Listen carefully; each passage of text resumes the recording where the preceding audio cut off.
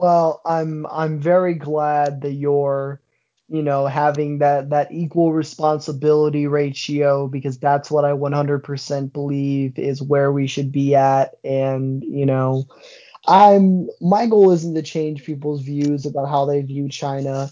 My goal is realistically more of number one, where the fuck have all of you people been with this China shit? Because like a lot of people have been trying to get China busted for a long time with no fucking prevail, and now we're finally going to be able to do something about it because the fucking government is pissed off and angry.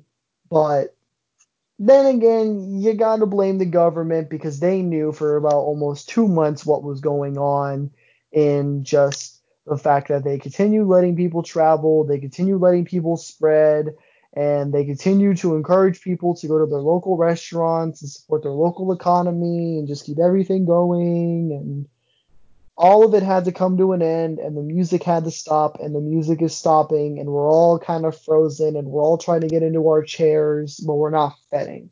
So I think that we need to re-strategize what we're doing, and we need to figure out what's going on. And look, just because I got sent $1,200, and no, Donald Trump did not send me $1,200, my tax dollars that are going to be taxed starting in the next 20 fucking years is what just paid for it. And by the way, you realize that you're getting taxed on this as well. And we're not getting taxed $1,200 for our money back. We're getting taxed for $5,000 to $6,000.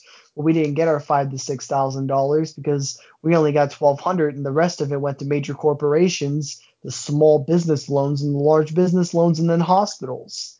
So realistically, our money, we're not even getting close to what we deserve. And also, you can't keep America supported on consistently printing free money that doesn't exist. Uh-huh. This money doesn't exist. I Where is agree this with that. government getting this money from? They're printing it. They think they can print themselves out of a recession, but that's not how you do it. And it's just shameful. And it's truly shameful what it came down to. And like at the end of the day, I'm not gonna foul mouth and talk, down to like Donald Trump because look, at the end of the day, he has a 60 or he has a 40-60 shot of winning the election.